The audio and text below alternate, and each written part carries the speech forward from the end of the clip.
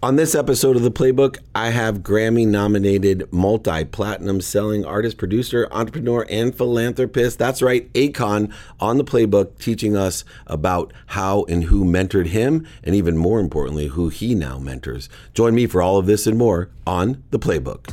This is Entrepreneurs The Playbook, where each week I bring you some of the greatest athletes, celebrities, and entrepreneurs to talk about their personal and professional playbook to success and what made them champions on the field and in the boardroom. I'm your host and CEO of Sports One Marketing, David Meltzer.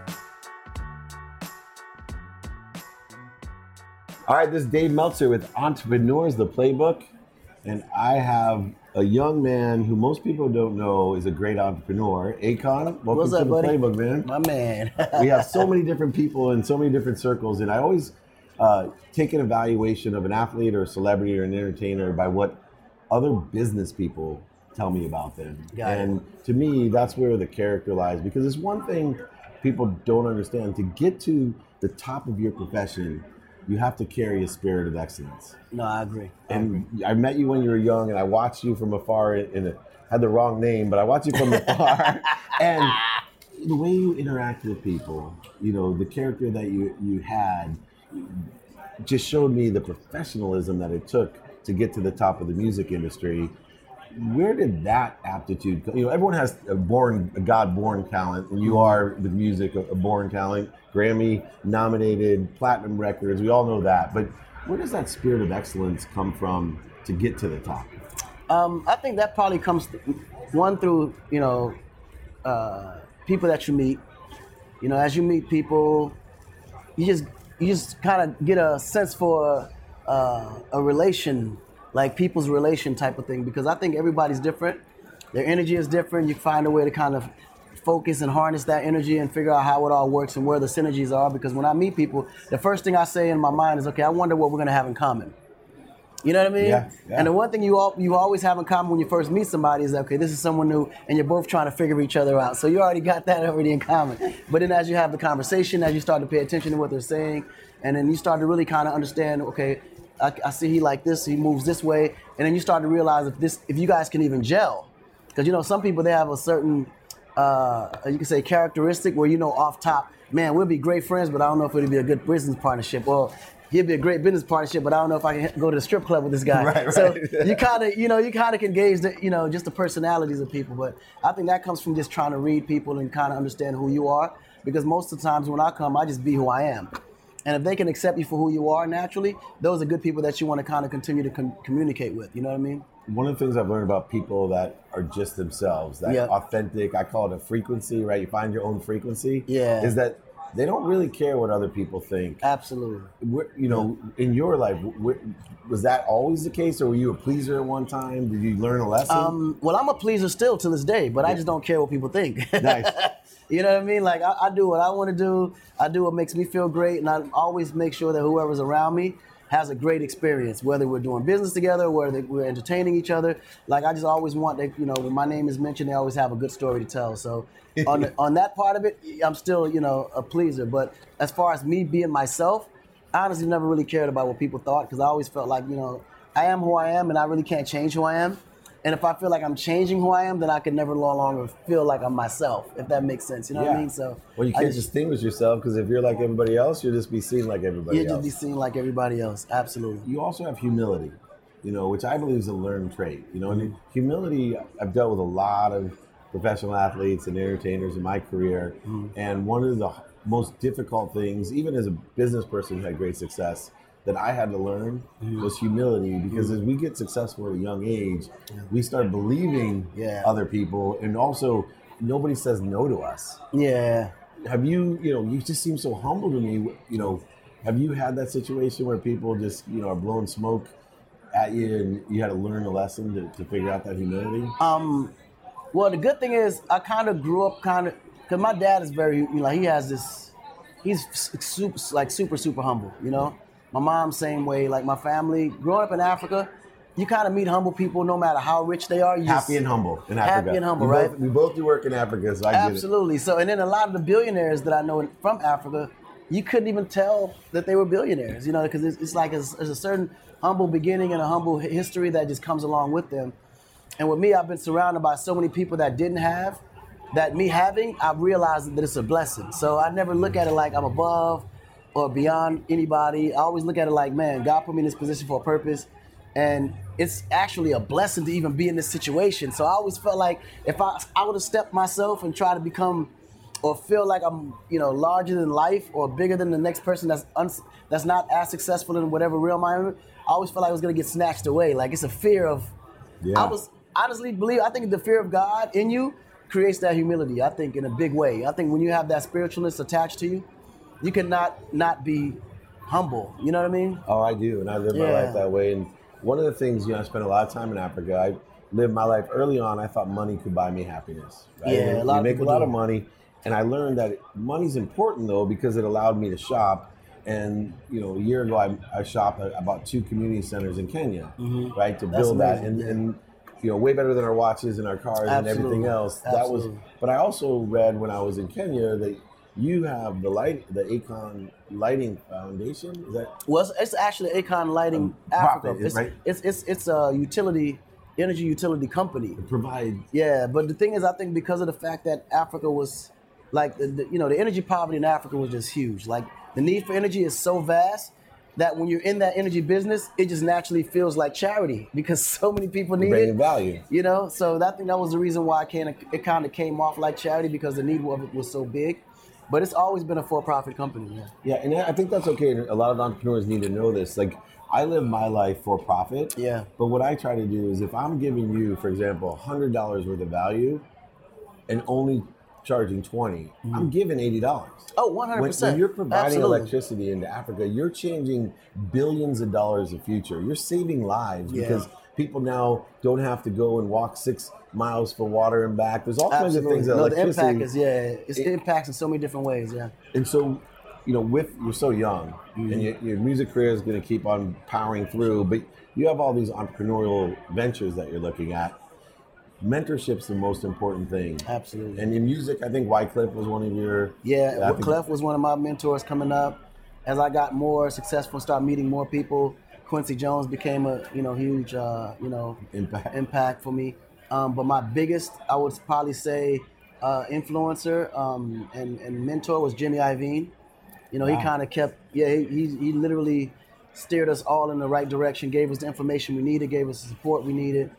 I mean, from an intellectual standpoint, financial standpoint, even past artists in our direction. You know what I mean? Right, Like, yeah. if it wasn't for him, I wouldn't have had Lady Gaga. So it's like he did it. Small town. Yeah, he gave us all big bones. If it wasn't for him, Dre wouldn't have had the beats. You know what I mean? Right. So it's like Jimmy always positioned all of us. Like he knew the ones that had potential, and he always kind of puts a lot of energy and made sure that we kind of kept the business going a certain kind of way and made good decisions. And you're paying that forward as well. Absolutely. So we look for mentorship, but you're also mentoring others right now. What type of mentorship do you do? Like, where do you see the future of, helping out other young, either entertainers or entrepreneurs? Yeah, like me, I built my career off helping others build their career, especially in the music business. I'm always looking for brand new talent, looking for, fresh ideas. And I always go in areas where the opportunity is really little. You know what I mean? Like in the small hick towns, whether it's in Tallahassee or Mississippi or, Memphis. Like we always look for areas, where there's no opportunity, like St. Louis and places like crazy places. But in Africa specifically, we created a whole, Afrobeat genre in Nigeria at a time when Afrobeat wasn't really even thought about. Now it's really growing. The genre is really growing in the United States. It's doing a big, making big numbers now. But ultimately on the business side, I always run into like small entrepreneur programs where you have these really, really smart kids, that come from like, nothing, but yet have these scholarships in these most, exclusive schools. And for sure that these guys didn't reach here by being stupid. You know what I mean? Right. So not only am I mentoring them from a different aspect of growth, but they're also mentoring us too because they kind of see things from a different set of lenses. So allowing to have those conversations, they learn from us, you learn from them, I think helps just the growth on both sides. So ultimately, as I am mentoring, I'm also being mentored because the younger generation take business and they approach it in a different way. Like even the music business, like I'm coming from the more of an old school thought because I was taught by the old school guys. Right, Quincy but now Jones. the new generation with digital and streaming, they're teaching me a lot about the music business that I never even knew existed. I feel the same way. I've been representing and branding and marketing people for years and years. Radio, print, TV, right. billboards. Now it's like straight online marketing. Well, we share a friend, Gary Vaynerchuk is a friend of ours. Nice. And I help him with the sports agency side. But my guys were like, Dave, ask Gary for help to brand you. Yeah. And I'm like, who the heck wants to hear from like a middle-aged, right? And next thing I know, I'm like Uncle Dave of the internet. I have like podcasts and the Instagram and it's crazy. Branding's so important. And I'm telling us everything. And you are a master at branding. Where do you learn that? Because education is one of the conflictual things. You dropped out of college, right, in Atlanta. But today, Gary doesn't believe in going to college. I'm 50-50. Yeah. I think you got to determine what you want out of college. That's exactly. And to afford it. Well, this is the thing, because that's what I tell my kids. I say, listen, I'm not about to pay for you to go to college just for the sake of you going to college and walking around with a degree. Figure it out, what it is you want to do, what you have the passion for. What will you decide, if it was your choice, what do you love to do that even if you did it for free that you would do it anyway? And that's where you build your business around. You build your business around what it is that you're great at, that you love to do, and you would do it for absolutely for no money.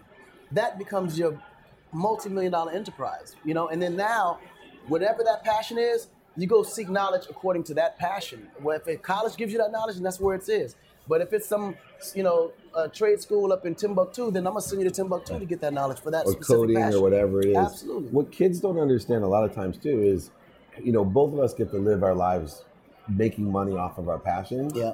But, I know your reputation. I even talked to your wife about this, and they said, well, he doesn't sleep, which is the main thing that they say for me. It didn't come easy. Right? Talent doesn't come easy. Not at all. Your passion doesn't come easy. Absolutely. I think the passion allows us to fuel what we have to go through. 1,000%. It gives you that. It gives you those shoulder pads to take the hit and the blows because you just love to do it, so you're just going to keep going.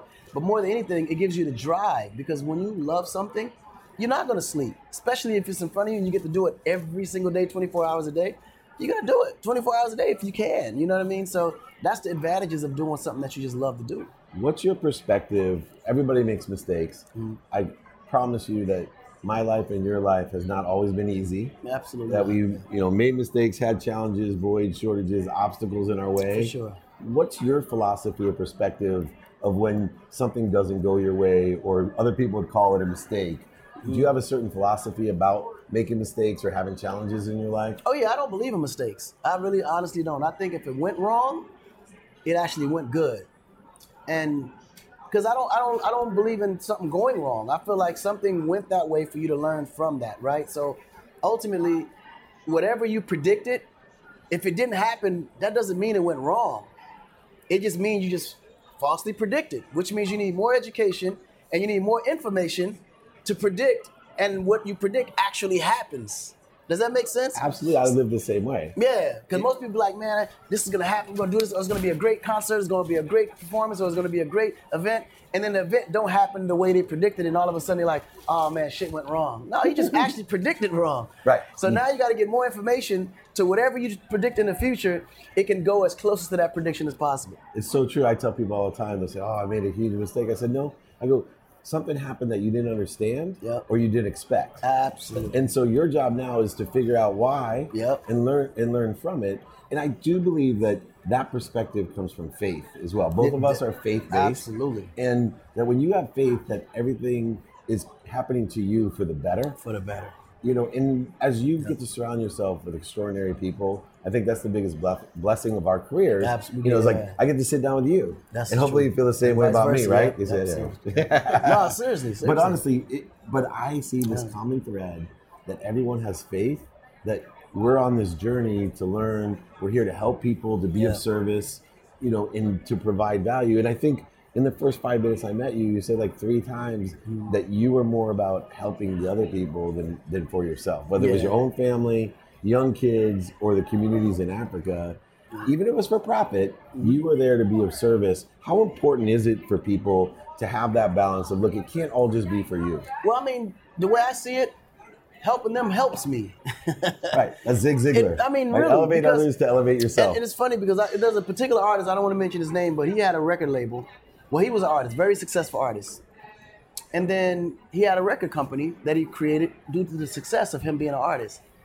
And he had one particular artist that he signed that was really bubbling and was creating a lot of hype in the business. But to him, he felt like he didn't want to push that artist too much because he didn't want that artist to be bigger than him. And he was like, yo, how do you do it? How can you move when your artist is bigger than you? I said, bro, don't you realize first of all, you shouldn't sign anybody that you don't think has the potential to be bigger than you, first of all. And number two, do you know that when that artist becomes larger than you, it makes you larger than him? Well, it makes you look like a fucking genius. Exactly. That's Little John. Right? Yeah. And then I used to always use Dr. Dre as an example, because I'd be like, okay, when Dr. Dre signed 50 Cent, he didn't think that 50 was going to sell 10 million records. Right. That made Dr. Dre look like a genius. Yeah. Okay, now, when you signed Eminem, that made you even look like a double genius. I'm like, think about it. Just think about it. I was like, bro, I was great, but after Lady Gaga blew up, it made me feel and look even bigger. Of course. They're like, no, impossible. He didn't discover that girl. There's no way that this. So you're not understanding that only builds your profile to open up your platform to even be bigger. And that's when you help other people and who the persons that you help become successful, that adds to your success and it creates a bigger aura around you. And it makes you actually look and feel bigger and bigger opportunities come because of your attachment to that person. So I don't understand the logic of people not wanting to help or not putting themselves in a position to make someone else bigger and you being a part of that success. So true. Elevate others to elevate yourself. I used to say, you think Shaquille O'Neal's rich, man. No, he's amazing. I love Shaq. Check the guy signing his check. Mm-hmm. Right? Exactly. Exactly. That, and we get to be surrounded by that. All right. Last question as we get into it. You got a lot of things to do. What to you would be the best legacy when it's all said and done? Mm-hmm. There you are watching your grandkids sitting in Atlanta or wherever you want to be. What would that picture look like, your legacy that you would leave? Man, my legacy now I'm still building as we speak, but I want to be able to leave that legacy where, like, you're not forgotten. Like your work after you're dead and gone continues to reflect 10 and decades later. You know what I mean? Like people can say, man, that dude made a huge impact. Till this day, I'm trying to, be like him, or people are creating their models according to what you achieved and created, along the way. But my biggest legacy is just to be remembered for doing great things and having that huge impact that no one can duplicate or try working forever to duplicate. Yeah, that timelessness. Well, the interesting 1000%. thing when I watch you is, you have a lighting company, but your music, your personality, your brand, and the artists that you have are lighting up the entire world beyond just the lighting company, right? Absolutely. I would say it takes one particle of light to light up 1,000,000 particles of darkness. No, that's so true. And so even dressed in white, I'm thinking this guy's a huge light to society. And you are, man. And I'm just proud, to be here with you so that people can see this side of you, that it's just not the music, that it takes a lot to be the best at what you do and to help other people. So I appreciate your time, Akon. Thank you, man. Awesome. My man. This is Akon with Dave Meltzer, Entrepreneurs, The Playbook. Well, I hope you enjoyed this week's episode of The Playbook as much as me. On a personal note, I just wanted to thank everyone for making The Playbook such a success. Don't forget to continue it by sharing, subscribing, and listening to your favorite episodes. This is Dave Meltzer with The Playbook.